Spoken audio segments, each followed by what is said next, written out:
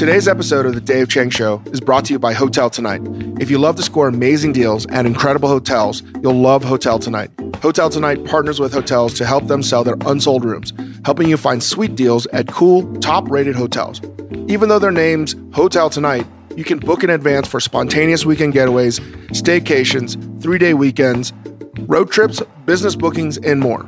It's easy. Book hotels in 10 seconds. It's just 3 taps and a swipe. Get the Hotel Tonight app now to start scoring amazing deals at incredible hotels. That's Hotel Tonight, the only booking app you need.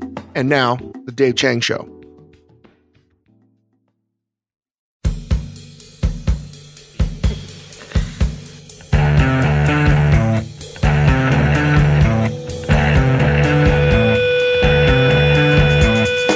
Welcome to the Dave Chang Show, part of the Ringer Podcast Network and presented by Major Domo Media. If I sound a little bit different, it's because I'm in the middle of nowhere in the Rocky Mountains with my friends and family, and we are about to go fly fishing, seriously. And I wanted to get this intro to this podcast ready. So forgive if it sounds wonky, but I wanted to introduce the guest for today. Her name is Chef Diep Tran of Good Girl Dinette, a fabulous restaurant in Highland Park, Los Angeles, northeastern part of Los Angeles. She has an incredible story. She is incredibly funny, and I admire her in how she operates her business and her life story as to where she came from and how she does what she does today. I got to know Diep really well from the filming of Ugly Delicious, mainly from the stuff that got edited out. I wish we could make a whole reel of her stories. You can catch some of that on Migrant Kitchen, great documentary about the LA food scene and the immigrant food culture there. And Diep has a really great episode with Brian from Cassia. But I'll let Diep do the talking. Thanks for listening and enjoy this podcast.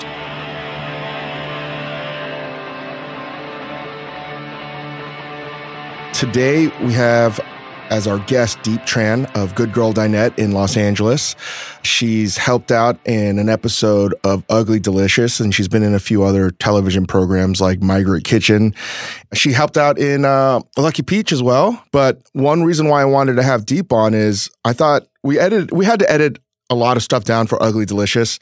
But so much of the footage that I thought was the best and most hilarious was Diep, and I wanted to get a lot of her story today because I think what you do, the food that you stand for, and your family and your history is really interesting, and I think a lot of people can learn from it. So, welcome to the show. Thanks, Dave. Let's do this. Let's do this. So, for those that don't know, your family is sort of an icon in the Southern California food scene because of a restaurant called Pho 79. Mm-hmm. Yep. And before that happened, could you tell me a little bit about how your family even came here and where you're from originally? Well, I'm a refugee. I came in 1978, but some relatives of mine came in 1975. And when you tell people what year you came, it connotes a certain status. Because usually people who came in 1975 were somehow associated with either the embassy, the U.S. Embassy in Vietnam, or some part of like an American institution. So that meant that they were educated, spoke English, perhaps upper middle class. So kind of like the privileged elite group. So when you say, and then you weren't a boat person. So after 75, you're pretty much a boat person. I was a boat person, but some of my relatives came in 1975. And my grandmother was, she was an entrepreneur, owned a bunch of businesses in Vietnam. And so when she saw the writing on the wall, she sold as much as she could, liquidated as much as she could, and she pretty much bribed people to get fake papers. And so that's how she got a bunch of relatives out of Saigon in 1975. But some of us stayed back. My dad was a major in the Army, and he was a patriot, and he said, we're not abandoning our country. So he wouldn't let my mother leave with me and my siblings, which caused a terrible rift between him and my grandparents. And but right after 1975, right after the fall, when the U.S. left, he was in concentration camp for 13 years. Holy shit! So anyway, so that's why some of us came on, by plane in 1975, and some of us came as we escaped as boat people. And when you say boat people, you literally got on a boat out of Vietnam. Yeah, like a little. Yeah, I hate to really talk about my boat person experience because I think people just they think it defines you. So. But don't you think there's a misunderstanding of it as well? Absolutely. They want to put you in a box. This is what it means to be a boat person. And, I think there are so many doleful stories about being a refugee. We could have died. My mother was a boat person and she died at sea from starvation and dehydration. She tried to escape after we escaped. We just, what would happen is you would try to, plan an escape. And what they did, what my uncles organized one where they would take us in these little fishing boats and they would wait, like a dinghy almost, or like a rowboat. And then they would okay, you go from here, we're going to put a bunch of fish on you so it looks like somebody's just fishing. And they would go out and they would ferry us one by one to this bigger boat. And when I mean a bigger boat, not really bigger boat, like tiny boat. Like the ones you see in footage, the footage of, after the Vietnam War. But so what the agreement was that we'd do this as long as we could until the Viet Cong found out. Like if they got suspicious, everything was out. Like whoever left. Whoever hasn't left yet, you'll just have to wait another time. We didn't know what was going on. But my mom would say, "Oh, we're just gonna go and visit the seaside." And we did it 4 times before I knew, we're escaping. So you were what? How old were you when you figured this out? I was 5, so I came here when I was 6. We were able to get out, and then my mother couldn't, so she waited for another trip, and that other excursion wasn't as lucky as ours, so she died. I'm so sorry. Yeah. It happened a long time ago. I know, but it's just, it's really tough to hear or even read about, and to have you, I've known this, but to hear you telling me that is incredibly tough, so I can't imagine. Yeah, I don't really feel any of it. Right. That's part of because you're a child, it's natural to you. In some ways, it's you didn't really know a life that's not that crazy, know. But what really gets me is when I see footage now of refugees and people fleeing and with nothing but what they're holding and their children. I can't feel for myself in some ways, but I do. I feel for those people, at borders trying to get in and. Does it bother you about humanity that we have not learned from our past? Yeah.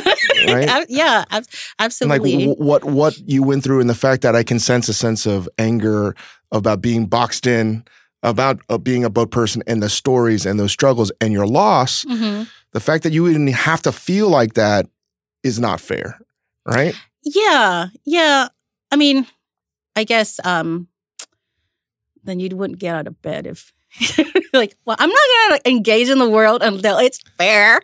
So I feel like I compartmentalize for sure. Who, when someone calls you a boat person or that stigma attached to that, who is creating that stigma? It's not really necessarily a stigma. I know, I can see in their face that they... But whose faces? What are we talking about? People who aren't boat people. Like Vietnamese? Yeah, there's some internalized, racism within the community, but it's more like when I was younger and a teacher would ask, who's in your family right now, and then it would come out my dad's in prison, my mother's dead, and they would have this this pitiful face, mm-hmm. It's I'm not pitiful, and they would think that I'd be super touchy or, I'm fucking survivor. Yeah. So that's, so I think it's more I'll tell you a story. When I was in my 20s, I was part of a woman of color or a woman's poetry project. It wasn't a woman of color. It was a woman's poetry project. And it was my turn to present a poem. So it was my first poem I had presented to the group, and they read it, and it was just some like regular ass poem about, ordinary shit, and they're like, oh, but you know what I really want your story. So fuck you, this is my story. Like, this is what living as a refugee is now. Like, it's, like they expect you to like this litany of misery, but when you talk to other refugees, they actually are really resilient and fucking funny. Because that's how you deal. I think you're hilarious. I mean, because that's pain. Yeah. But you know what I mean? It's not always, it doesn't always present as this like, oh, is this powerless person? It's like, remember that time when all we fucking ate was Spam all day and, and we were grateful. I remember when we were in the Thai refugee camp and then the only time we got food was when like some, helicopter, dropped some like canned peaches. Remember, like it's not always like, yeah, it's just not always such a dirge. Is it a sense that like, I'll talk about this if I want to talk about this, but don't expect me to talk about this? Yeah. And don't think you understand me from this one aspect. It's dehumanizing because people are complex people, one experience. And just because you experience one similar experience doesn't mean you have the same takeaway. And I'll reference like Ugly Delicious when you interviewed the Vietnamese in Palacious, Texas. Shrimper? That was a mindfuck for me.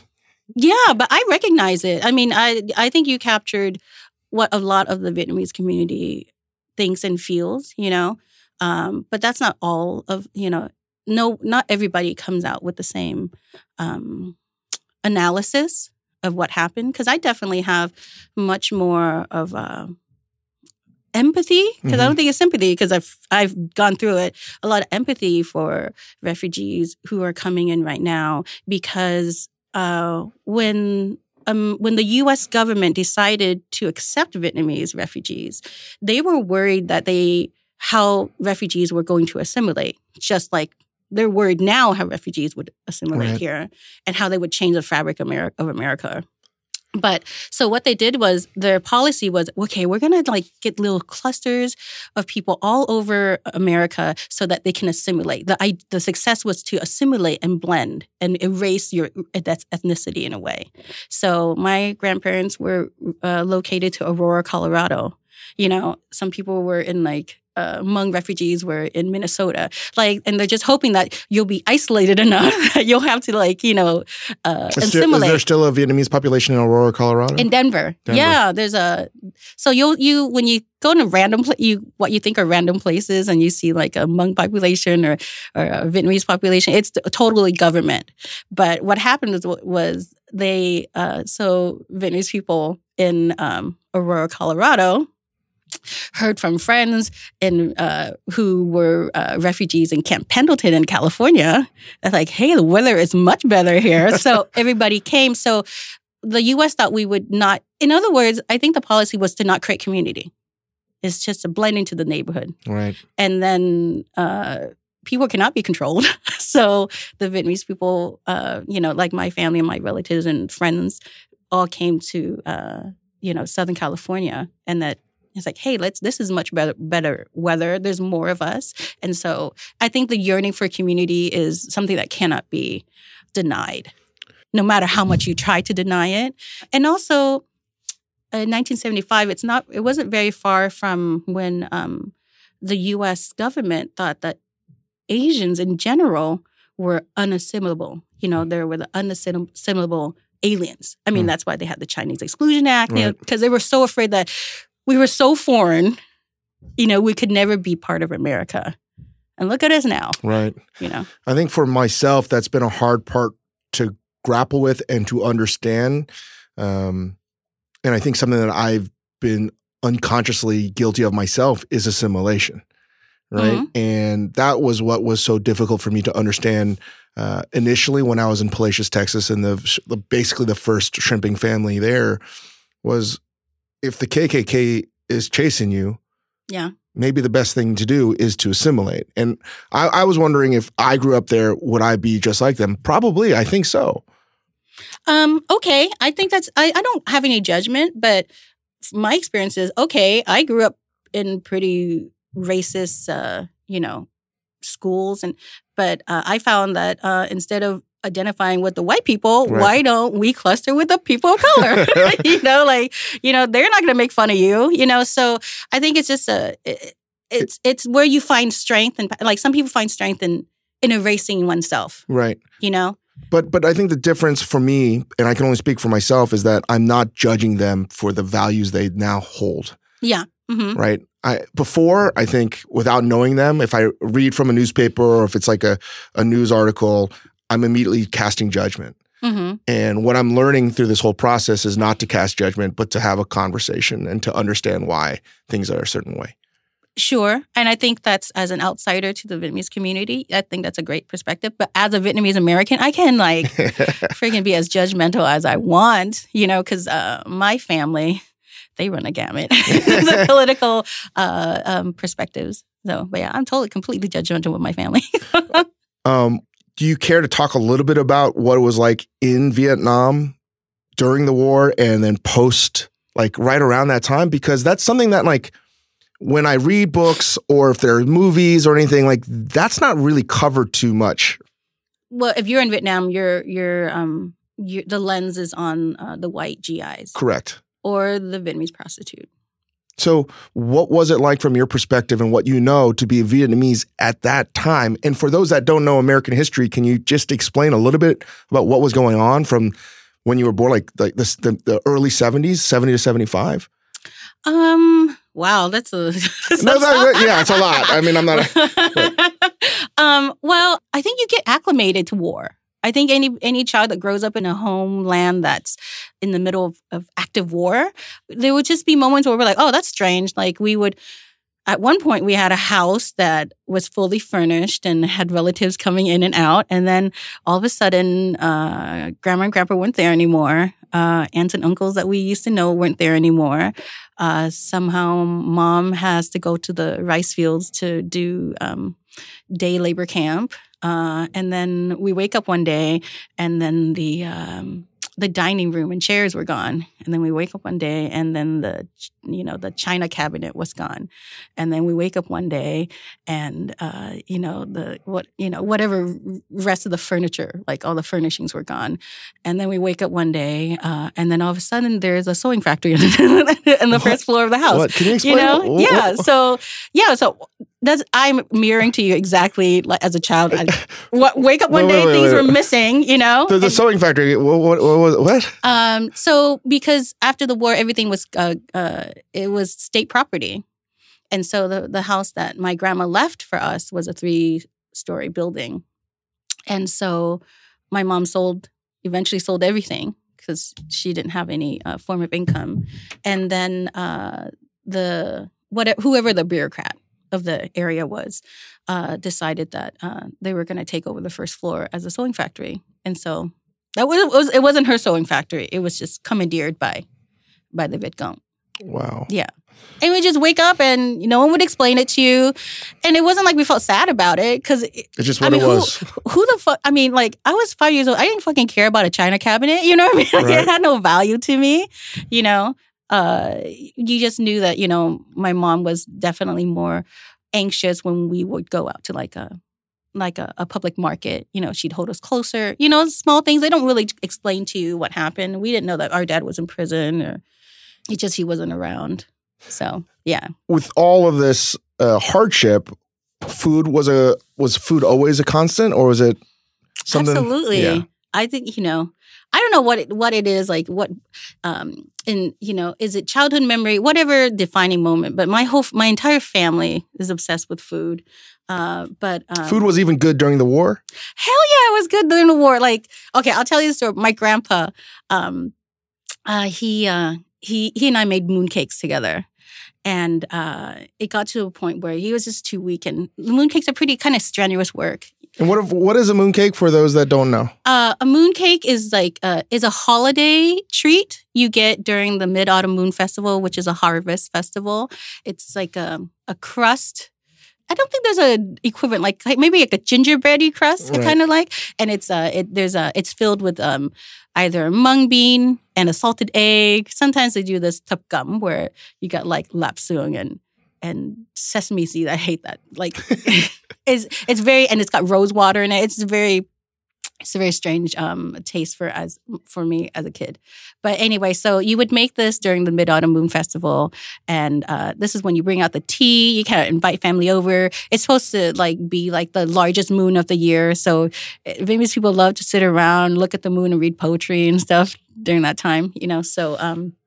Anyway, so he and I love doing it. No one else really wanted to because it's kind of strenuous work and boring work. And we would turn out 50 of them at a time. Eventually, he just got too ill. So finally one year, I said, I'm going to make mooncakes by myself and I'll bring you some. And he goes, oh, that's great. So, of course, I had to put my spin on it. So I'm like, oh, I can't source any local precious mung beans. So I'm going to make sweet potato mooncakes. And so I went to the market. I went to my favorite Hmong farmer. I got the freshest sweet potatoes, and he loves Japanese sweet potatoes. And so I instead of mung bean, I did sweet potato. I brought it home. It's beautiful. The glaze is great. And he's remarking, he's super proud. The glaze is nice. That's a good color on it. What did you do? And he's super pleased. I'm like, yeah, okay, Grandpa, just take a bite. And he took a bite, and I was so ready for the clouds to part, an array of paternal love to shine on me. And he got this stink face on. And I was like, what's going on? He goes, what is in here? And I said, it's sweet potato. It's your favorite. It's Japanese sweet potato from the best farmer. And he goes, the fuck? Why would you do this? I said, you don't have sweet potato in Vietnam. You wouldn't make a sweet potato mooncake in Vietnam. He goes, we would during war. So I was like, oh. So it was a sign of poverty because rice is harder to grow, but sweet potato is easy to harvest and grow during turmoil. But for me, my takeaway was, the fuck, you made mooncakes during war? Can you imagine?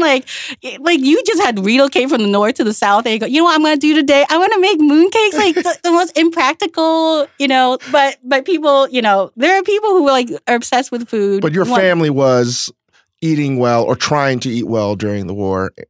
Yeah, or even if we don't have mung beans, but we have sweet potato, we will make a mooncake. Just never make sweet potato mooncakes post-war. Yeah. Rule of thumb for everyone.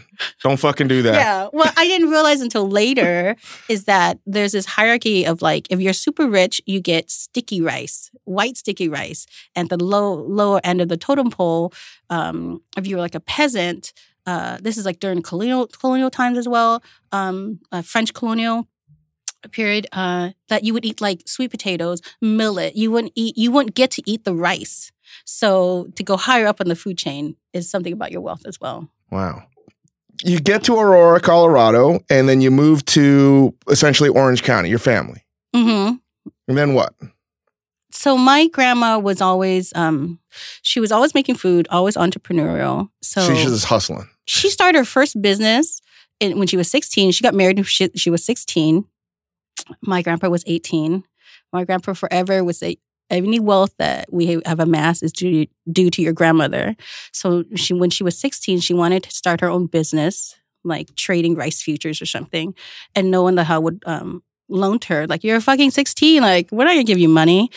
So she's totally distraught. She wants to make a living. Grandpa was a lovely man, but not as ambitious as she was. And so one day she goes, okay, we have enough money. Let's start this business. I think she made Nuc Mum. She made a whole bunch of stuff, or she traded Nuc Mum, And what's Nuc Mum? Nuc Mum is a fish sauce. And the North is super proud of its fish sauce. And so then they started business. She amassed more wealth. One time during the summer, she was, it was super hot. They had been working, she was hustling. Grandma was I'm sure she talked in her sleep, she was just always doing stuff. And she's like, oh, we've been working so hard. Let's take a break. Let's just ride up the coast to the Central Coast. And Grandpa goes, okay, sure.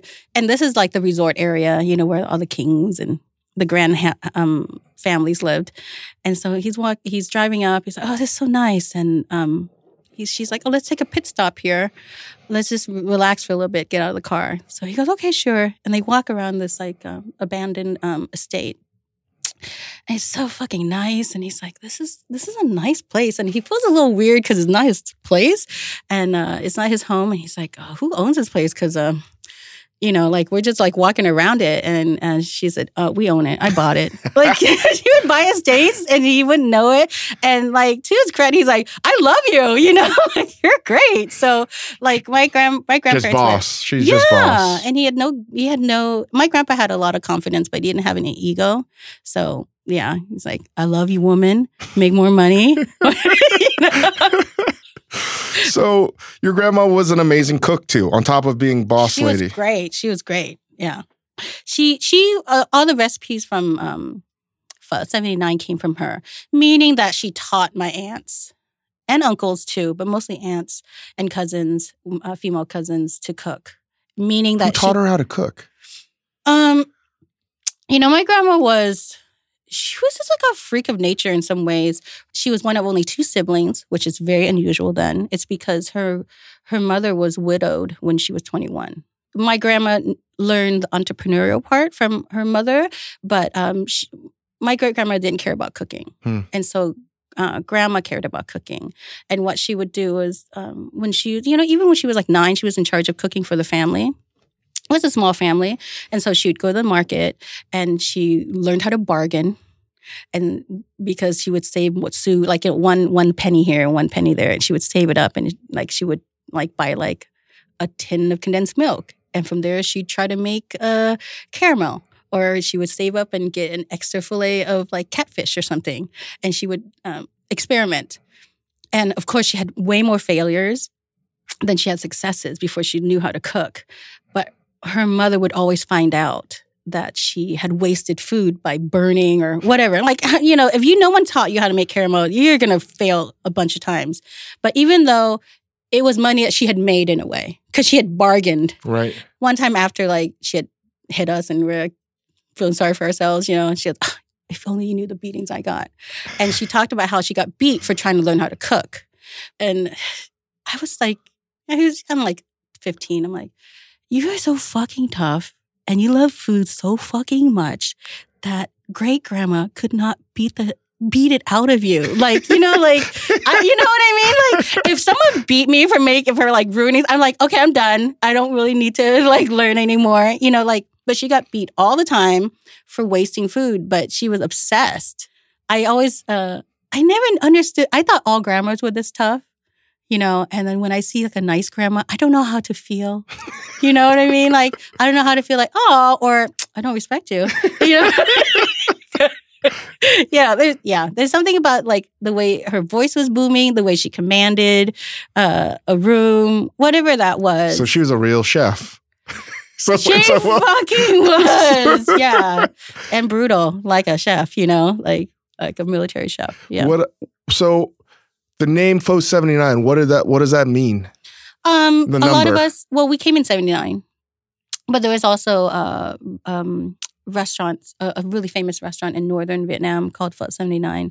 And so it was like an homage and also like, hey, but we're, here we are. So that's kind of. Can you explain why pho shops have like crazy number names? Well, I think for pho shops in Vietnam, Pho 79 means you were on the street or the quadrant 79. So it's like calling yourself like Main Street Bakery or something. And then I think it just caught on. Like, oh, you're Pho 79. We're Pho 54, which is when the Geneva Convention, whatever agreement was. Oh, actually, we're Pho 56. That's when actually the DMZ actually became codified. Yeah. So, and then became Pho 2000. Koreans really love Pho 2000. Yep. Yeah. There's a lot of Pho 2000. Yeah. I think the Koreans are like, I don't want to go with that the year thing. We're gonna go futuristic 2000. So Pho 79 opens up in what year? 1982. 1982. And how was it received? Because that's not a giant Vietnamese population that Orange County now has, right? It's a much one of the largest, right? It's one of the largest. I think San Jose now has surpassed us. There's a rivalry between San Jose and Little Saigon. Like, who is the real Little Saigon? I say both. But yeah. Were you like, shit, we got to make like General Tso's chicken and stuff like that? Or No. Or like the people understood it?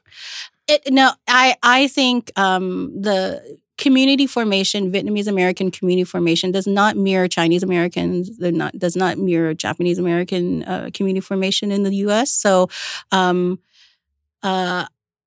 definitely for refugees, like we didn't speak English, and we did. It wasn't a lot, so we didn't really care to cater to anybody but ourselves. So there wasn't a sense people don't get it. It's more like, oh, what's available to us? What do we like to eat? So there was never a sense of like, we got to cater to white people. Right. I mean, I think in the beginning, I'm not sure we even had English. We eventually did. That's crazy. Yeah. I was 10, so... But I don't remember English being spoken anywhere, in the restaurant. But I love how the English translation is completely tokenizing. Like, this English that you see might not really convey anything to you. Like, it's not meant to communicate. It's more meant to, like, hear, you figure it out. But yeah, so there was trepidation that would people want to spend money outside the home, And my grandma knew her food was good. That was not a problem. And she had made like an underground pho shop in Aurora, Colorado already. With the first pop-up, probably the first pho pop-up in American history. Well, I don't think we're the only refugees. So I think there was all these pho places in garages in Minnesota, in Boston, in Houston. That'd be a cool documentary. True. But yeah, so she knew her food was good. There was never a question. But would there be in terms of like disposable income enough? What made her pho better than others? She made it better. She was tinkering with it all the time. Like there's, this, right? Where it's not just a recipe. It's not like, oh, then I know how to make 60 gallons of ramen and I'm done. It's like you tinker with it, you taste it, you're like, oh, it's going to take longer today. Or it didn't take as long today, right. So she was always all the what I really believe with this? It's simply confidence. It's like, I'm going to will this to be more delicious than you. Yes. You would have liked my grandma because she was a competitive, like. I'm not competitive. Yeah. I'm going to make this better than you. Okay. But that's what, like, I imagine it's just like, and I've seen that, and it's confidence, and like, you're just going to will it. And that sounds so absurd, but that's when I read and I hear about your grandma. That's it. It's just like, I'm going to make this delicious, and nothing's going to stop me or prevent me from making this as delicious as possible. Yeah, but I don't think she thinks about other people. Wow. I think she thinks about herself. Like what she wants, her platonic ideal of pho, and it's in her What brain. do you think that is? I think she fucking loved food, and maybe it was because the beatings, like she couldn't have it, that she wanted it, And my grandpa thought my grandma was a beauty, but my grandma never thought she was a beauty, and so. Her vanity was all in her food. Wow. Like, my grandpa was a portly man, but I didn't know that was not genetics. Like, he had left all his siblings and had not reunited with them for like years. And they eventually, each of them passed away. And how they found out was through airmail. Like, wow. So-and-so died and so-and-so. And so he's just always, anyway, so he's always wanted to like visit his dad's grave in North Vietnam because his dad was like 94 when the partition happened. So his dad's like, I'm not leaving. What? I'm not going to make this trip. I have sandals, like not doing this. So he had one final living relative, and he was finally able to make it here after like 20 years. Holy hell. Of separation. And when I saw him, I said, Grandpa, your brother is so skinny. He goes, yeah, that's the rest of the family. And I was like, oh, this is grandma. This is all grandma. My grandma was portly, like your Santa Claus kind of grandpa, So yeah, so she was like a hard woman. She didn't really show love very well. Well, actually, let me be fair. She didn't show me love very well in the way I needed it. Is that stereotypical of Asian parents and grandparents?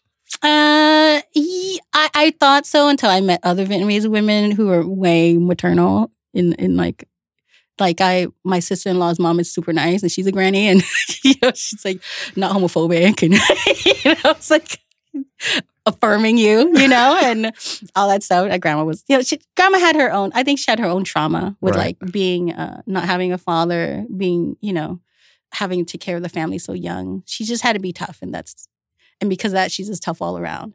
But she was but in terms of food, she loved you through that. Wow. But I think that's only her safe way of like expressing Showing it. love. I think the same thing in my family for sure. Yeah. Your grandma too, your she would make me eat weird shit that I remember. I actually blocked it out. I think it was a lot of potatoes.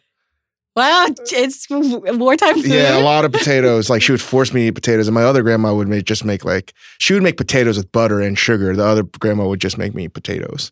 I love it. I really love that grandma, by the way. I recognize it. I see you, grandma. I love you.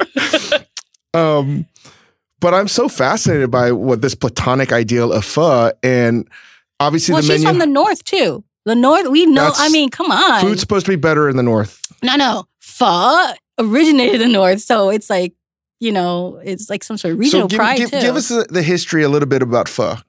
Quick 1 minute. Well, pho originated from the north. Andrea Nguyen in her book, The Pho Cookbook. Great. She's a great cookbook author, by the way. Yes. So if you want to know more, she's written several great books, 2 at least, right? She's like four or five now. They're all fantastic. Yeah. So I wouldn't do justice, but Andrea has done a lot of research on pho, and she was able to pinpoint a French colonial imperialist bureaucrat who commissioned engravings of like Vietnamese life, and one of it was a cart, and it was a cart. It was written in old Vietnamese, which is Chinese characters, and she knows Chinese characters enough to know that says "fun." So that's like the pho noodles. And then I think it said like buffalo or something. So you can trace it all the way back to, French colonial rule.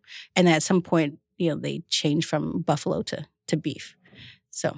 And there's a lot of French influence in that soup. I hate saying that. No, there isn't. You're not saying that? Would you say that? Like, is there like, there's Chinese influence in Japanese ramen, is there not? But you wouldn't like, come on, give it its due. You know what I mean? No, I'm not trying to take away, but I do believe. I know nothing. But I feel that like pho is so distinctly different than any other noodle soup in Asia. I think some part of southern China tastes like that too. But that's southern China because it's like tropical. Okay. And you, especially like close to the Yunanese border area, that's not Chinese food either. That's like what? I mean, that's like you saying war. People eat well in war. Strike that from the record, please. If you get to edit that, I get to edit my stuff. Please. But what I mean is like there's nothing as herbaceous and I mean balanced in a way that no other soup is. But then I think you're thinking about southern pho. Northern pho is regular as fuck. There's like just beefy. Yes, and aromatic-y, but no, like you're lucky to get cilantro in there. But the aromatics too. That's what I mean by like herbaceous. I meant aromatics and herbaceous. Like I'm conflating the two, but I'm simply stating that still to me is different. You can still get, I think, the aromatics in some Chinese soups, but it's a different kind of aromatic, right?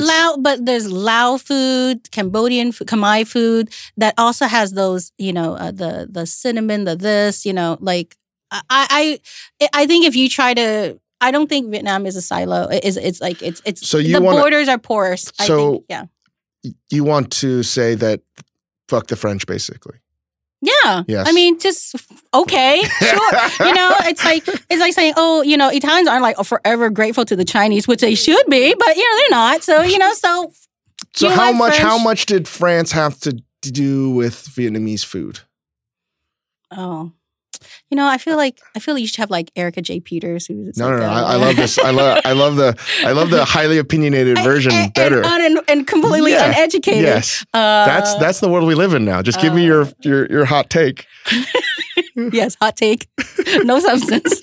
Of course, bread, but like we just transformed. I think just for me, I swear to fucking God, I was telling my wife this, that if I was cooking something else all over again, if I could pour myself into a cuisine, it would be Vietnamese food. Because it's so different throughout the region. Yeah. It's so complex. And I don't know of any other food in that area that has so many different flavors and textures. But I would say that's because you don't know the other region but as much. Because I think if you go to Laos, you see all the different regions. I'm going to add Laos to that area. But Wait, 2 different countries, 2 different cultures. But I don't know Laos that well. Yes. But for me, Vietnam, and I would 2 different cultures, but that area as a whole.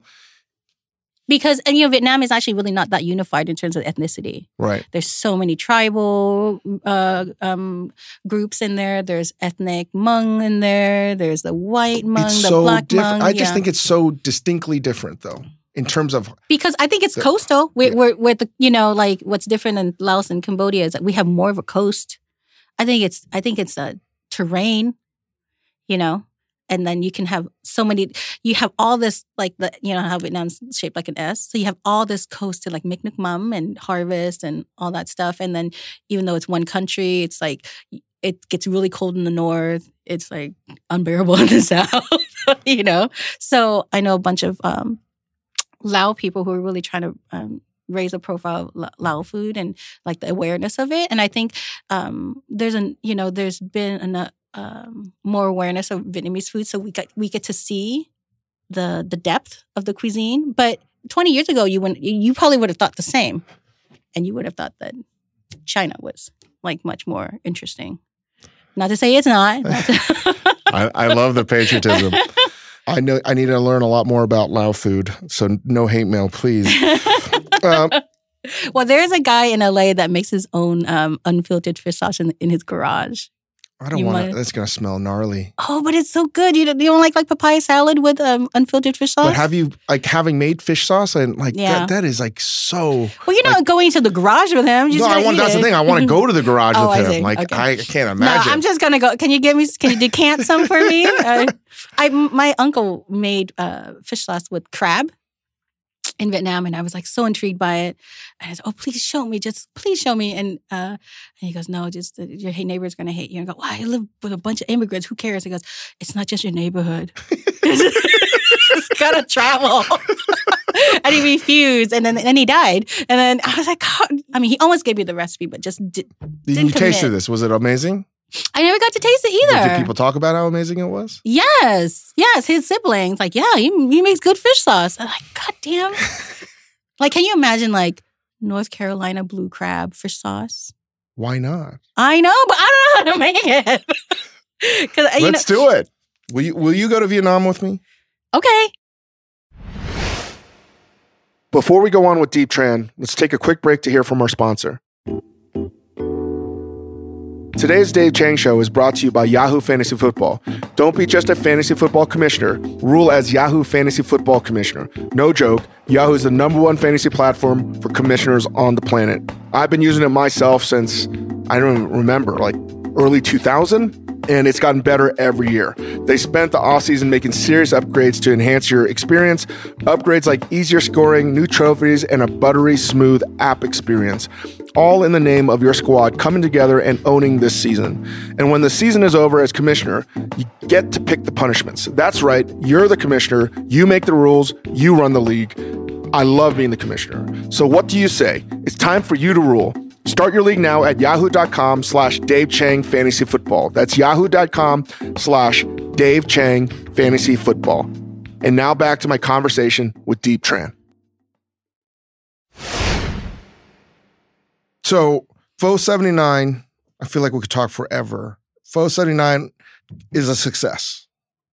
Yeah, I believe it's an institution. And you have, it expanded. At one point it had 5, but everybody's retired, so now there's 1, And who's running that now? My cousins, who are pretty old too, like. Why didn't you stay in Orange County? Orange County and I don't see eye to eye. Why is that? I don't really like the suburbs. Number one, I think sometimes you you just have to leave home. Like, all of Orange County feels like home to me in a way that doesn't feel great, you know? Like, I used to remember going home to visit my grandparents, and I would just like not have any will to do anything. I have no motivation. And I believe that to cook good food and have the potential of cooking great food is you have to love the people you cook for and have an understanding and love for community, neighborhood. And it's just, Orange County doesn't, you know, it's architecture, whatever. It just doesn't really thrill me, you know. Don't hate me, Orange County. Don't hate me. That's funny. Like she's wearing a T-shirt right now that says, I hate Orange County. But, you know, it's like, you know, like some professors, they say never take a teaching job at the place you got your PhD. Because you will never That'll never happen to me. Because you would never be seen as an adult. Right. You know, because your mentors who helped you through your distress over your dissertation will always know, you know, will see you as a neophyte all the time. And I feel like if I go to Orange County, I'm never, you know, I'm just not seen as an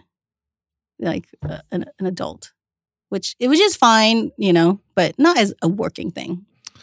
But it was offered to you to run run one of them, yeah. How did that conversation go when you're like, no? Well, you know, my family, my relatives and I, you know, we don't talk all the time. We hardly talk at all. You know, it's like I'm queer. They had issues with that. You know, and I'm just like, I don't really. How was that? I mean, like it was shitty. That could have been phrased better, Dave. It was great, like food during wartime. It was great. No, I mean because that's something in Asian culture just not talked about. See, I'm push back on that because that was their that was my relative's argument was that, you know, there were no gays in Vietnam, all this other stuff, and when I'm not gonna say no, but like it was repressed to the point where no one spoke about it. Yes. So I mean, it's in that way, it mirrors American society where gays are ostracized here too, are second class citizens here. But you know, they're hardcore Catholic too. My family. I'm sorry. I know, right? Like they're so hardcore. You know, like in the late 80s, Pope John Paul II canonized 113 Vietnamese saints. These were all martyrs. And these people had been martyrs forever, but they just weren't acknowledged. And Pope John Paul II, I think in a very cynical but smart move to more democratize Catholicism of the Catholic Church, canonized all these saints of color. These people became saints. Anyway, so my grandparents come from those villages, those Catholic strongholds. Like Vietnam is about like maybe 80% Confucian and 20% whatever. These villages that we're part of, it's not even a village, it's a hamlet. These hamlets were 80% Catholic. So it's not just religion, it's culture, it's pride, it's generational. So when they found out I was queer, it was. What age did you tell them? I was 19, 20. When I was 20, it was fucked up. Like, so I'm talking on the phone with some white guy, a friend of mine, and my sister goes, and I hear my grandma. I was visiting for the weekend, and I hear my grandma just getting pissed. I'm like, oh, I gotta go. And my grandma's probably pissed. I'm talking to a guy, and so and she said, Diep, come here. And so I'm walking towards her. She's on the couch, and my sister's walking away from me, like walking away from my grandma, walking towards me, and like she gives me like 30 seconds of deny everything. She knows. You know, I'm just like, and then 30 seconds later, I'm in front of her, and she's like, I heard, and this is all in Vietnamese too. So it's, you know, like when your parents shout at you in Vietnamese, in Korean, it cuts you, right? It cuts you to like your marrow, right? In Vietnamese, she said, I heard something terrifying and abominable. Wow. Like abominable in the biblical sense, like in like a plague. I heard that you caught the gay disease, and I was like, and I said, what? And I'm never a good liar, so I'm like, do you want the truth? Grandma goes, of course I want the fucking truth. And I said, yeah, you know. And she's like, we gotta wash our clothes now. You probably have AIDS, you know. She was just she cried then, but she only angry cried. She never cried out of like, I'm sad. It was more like, I'm so fucking pissed at you. I could kill you, kind of. And I already knew. I mean, I wasn't ashamed of it. I had come out to some certain family members. I said, I'm not ashamed of it, but I'd prefer not to tell grandma right now. They're not ready.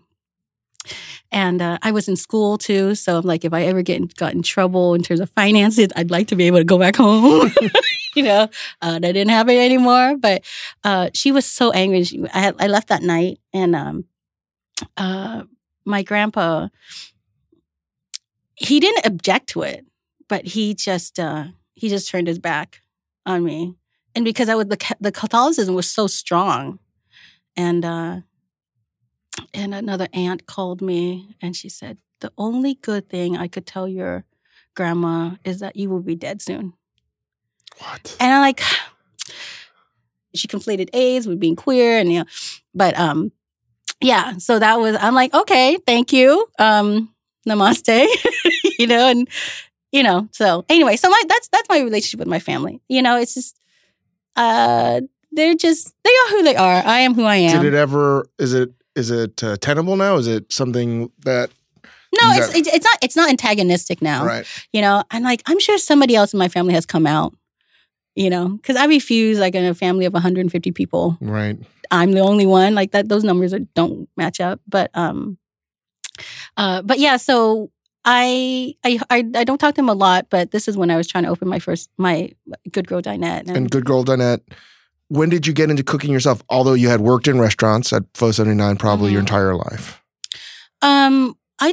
I didn't get into restaurants until really till I started my own restaurant. Really, I mean, I worked as a cook for a little bit just to get back in the game. What were you doing out like after college? After college, I worked in social justice for 10 years. So I wanted to create change in my community, and I saw 1992's LA. Some people call it an uprising, some people call it a riot.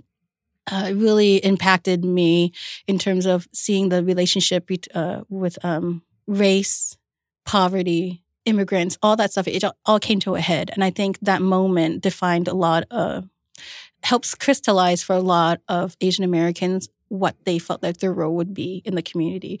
Would it be to just get a job and, not rock the boat? Or would it be to actually create social change, create dialogue, to create solidarity among people of color, So anyway, that's kind of where the route I took, So 10 years social justice, and then you're like, fuck it, I'm going to open up a restaurant. I graduated from college. I wanted to devote 10 years to nonprofit, to social justice. And I said to myself, in 10 years, I'll open a restaurant. And I did. That's amazing. I mean, who carries out a plan that they made when they were, 22? I want to do this. And I remember it was 7 years into me being in nonprofit. I said, it's about to go 10 years soon. So I took a woman of color business course, planned out my plan and all that stuff. Yeah. And what was the behind the name? Did you know the name Good Girl Dinette? Because it's such a good name. I didn't want to do a Pho 79 or I didn't want to do anything tropical. I didn't want to, I felt really confined by what people thought I should name. It should be, I don't know. Anyway, you don't want to be pigeonholed. I don't want to be Jade Garden or whatever. No shades of Jade Garden. I just didn't want to have. But it is shades of Jade Garden. I mean, I understand. Like I don't like that because I'm not shaming. It's not. But like, you don't want to be typecast as it's got to be this. You want to be you, and that's what I mean by throwing shade. It's like shades of us having to fit that mold, not shades of the people who had to do it to survive. Exactly. Okay, so yeah, I have deep compassion and deep understanding of immigrant small business travails as I am going through them myself. So I wanted a name that was as specific as I felt my food was going to be. You know what I mean? Like, so I pretty much put butcher paper on the walls of my house or my apartment, and I just wrote down words I loved, and I just kind of went from there. And I wanted something that had like an emotional. I didn't want anything conceptual. Like at the time, people were doing so many concept names. That it didn't feel like it had any heart. And I don't know. It feels good. Yeah, it does. And quite frankly, your restaurant feels good. Oh. And you said you wanted a sense of community. Mm-hmm. I feel like your restaurant is community. Yeah. It really is. Yeah. Like there's so many locals. It's there. It's where people can, the lunch crowd's not so different than the dinner crowd. Yeah. Right. And like that might seem like a weird thing to someone that's not in the business. But if you're in a place where the lunch crowd is very similar to the dinner crowd, like that's a community place to me. That's got that vibe. Yeah. I've always wanted, like, my ambition was always a neighborhood spot, you know, like, and a neighborhood that, and a restaurant that reflected that community. Like, I chose Highland Park because it's a dynamic community. It's actually has a deep history of dyke culture, you know, a deep history of like. I had no idea. Yeah, dykes abound in Highland Park. Yeah. So I'm new. So Highland Park, for those that are not familiar with LA, is where in Los Angeles? Highland Park is in Northeast Los Angeles, and it's got this long history of leftist politics, art, the Chicano mural movement, all that stuff is in there, and then in that history, a bunch of dykes as well. It's just like it's all in. It's working class, you know. It was like that's my community, so I wanted that. But I knew, you know, like it's always hard because I try to have sustainable ingredients. I pay people above minimum wage. But I also want to keep the prices attainable. Like all that stuff. Sometimes I think I don't achieve all of it. Like I think I created a format that is going to leave me penniless. You know, welcome to the restaurant business, yeah, right? Yeah, and so, but you know, I feel like in the end, if I go under. I feel very proud that I haven't cheated anybody of their wages. I feel very proud that, you know, I did right by them, you know, and I'll just have to owe my friends for the rest of my life and get, you know, an office job to pay back. But I feel okay with that. I feel like it can work, and it is working. It's like we're almost 10 years. That's amazing. Into it, you know, but it's a labor of love, and yeah, and when the pho tastes right, and I was like, "Yeah, Grandma's gonna love this." It's enough of a high for me to keep me going. With Good Girl Dinette, the menu, it is. I don't even know how to describe it, and that's like what I love about it. Mm-hmm. It's you. Mm. You know what I mean? It's not just Vietnamese. It's not just American. It's not just Californian and market produce. It's like it's your version of everything. Yeah, I agree. Well, you know, before I met you, I knew your menu. I remember my friend Alice had visited New York, and Momofuku had just opened. And I was just thinking about my menu, and, you know, like I got really resentful having to have to translate some of the menu items. And what if there's no translation? Right. Because it's a thing that doesn't exist in this form yet. Alice, she knew me well enough to take home a menu, and she didn't say anything. She said, "Take a look at this menu."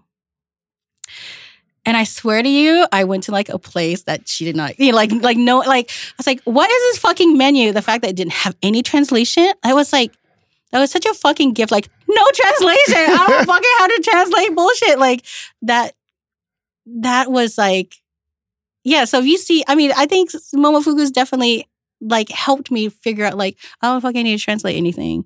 And that like warms my heart to hear that, because that's something I struggle with, being Korean American, not fitting with American people, not fitting with Korean people. And it was like, fuck it. Yeah. And you know what? Some shit I just made up. You know, like roasted rice cakes. I don't even know, you know what I mean? Like, you know, I'm just going to do what I feel like means something to me. And that's what I felt like in your menu. And like, you know, what was interesting is I would order something. I can't remember what it was, but like many things, like 3 dishes weren't even what I thought they were going to be. I know, yeah. And that is awesome to me. I know, but you're the rarity because you people get very upset. Well, but that's fine. Fuck them. You know what I mean? Because my bread and butter. No, like I love that because it means like, oh, I'm not right. You know what I mean? This is her version of something, and that's why I'm eating your food, is because I want to know what you're thinking. And that's why I think it's a wonderful thing. And I could notice, I was like, oh, she's not saying anything is a certain thing. And I feel like there's a giant streak of independence in your menu. But I think that's how that's how Asian Americans are. I think we don't fit anywhere, and we don't have to like that. I feel like I just wanted a restaurant and a menu that reflected what being Asian American is in the U.S. You don't have to have a template you don't have to translate yourself to anybody. You just are who you are, and you just draw the people who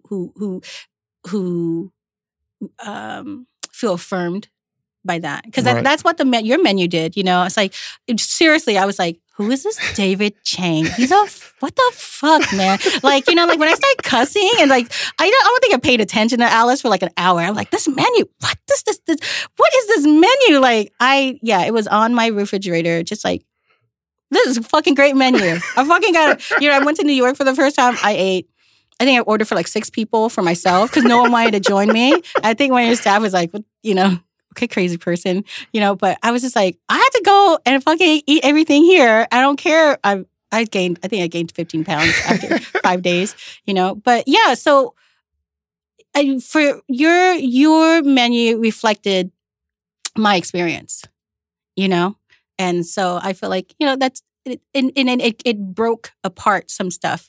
Cause like, I didn't really question why I had to have a translation. I was just struggling with the translation. Right. And here's somebody saying, what translation? Fuck it. Yeah. That was the whole thing. Fuck it. Yeah. And I think it helps you. It does help you, but do you feel like, what is the most biting to me in terms of criticism is when Asian people, not just Korean people, Taiwanese or anyone, Japanese, they're like, no, that's not it. You know what I mean? Like gubao or whatever the Taiwanese call it. I had never been to Taiwan. I had no fucking idea that it's like, it's a steamed bun. That's what it is to me. And I'm not trying to disrespect anyone. But that was like the pushback where people are like, no, you got to put it back into a box now. And I'm like, no, now I'm more pissed off. But you know why I think that's the case? Because I think people think that the only opportunity for representation is through you. Right. And I think you get all, like, purple yam.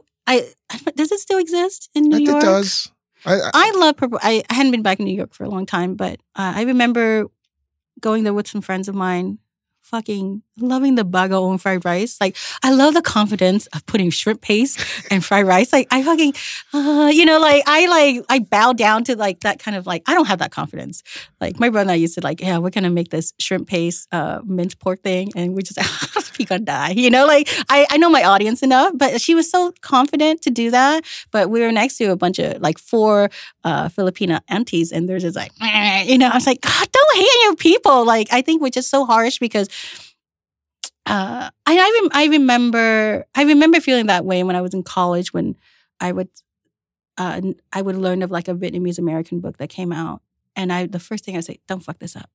You know what I mean? Because it's so internalized, So I feel like even though you're not Taiwanese, it's like internalization of like this white lens of how we should be, and like we need our people to be represented well. You still feel that way about books do. That come out? I do. No, I don't. No, I don't. Actually, I'm just like, I'm like, don't internalize that shit, girl.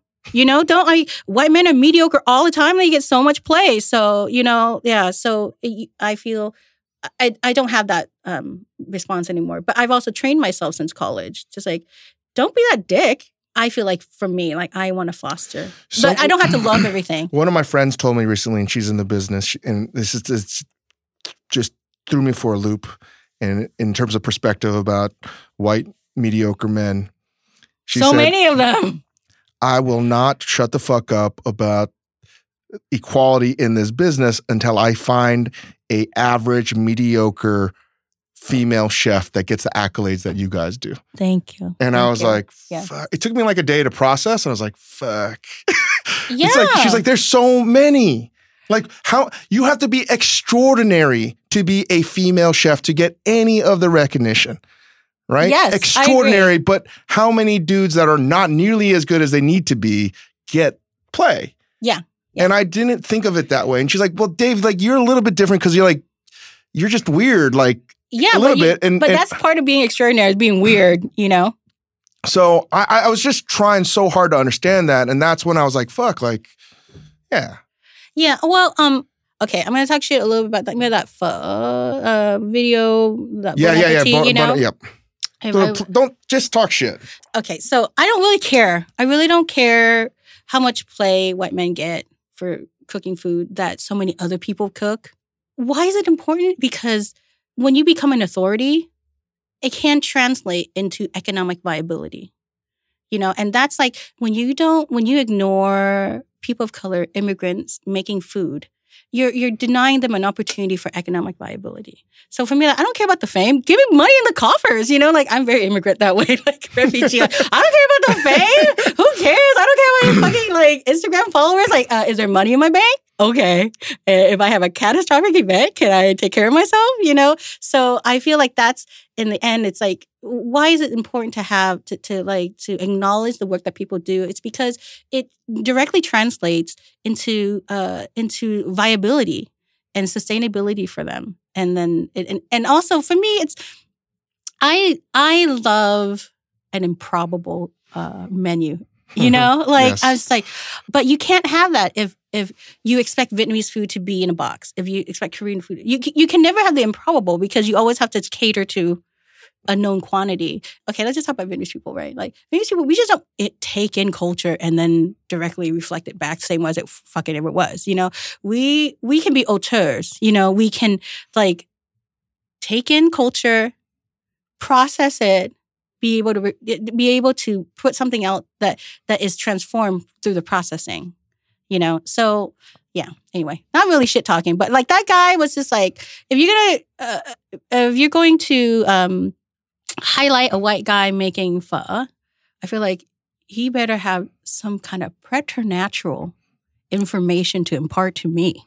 Be the best fucking pho maker ever or something along those lines. You must. Yeah. Yes. That's all because, you know, and if I maybe feel really uncomfortable because I'm friends, you should be on it. I'm like, I don't give a shit. But it's just like, you're in Philadelphia. I'm sure, like, why not next door? Like, that's the more of my issue with it. Like the representation stuff. So my issue is this.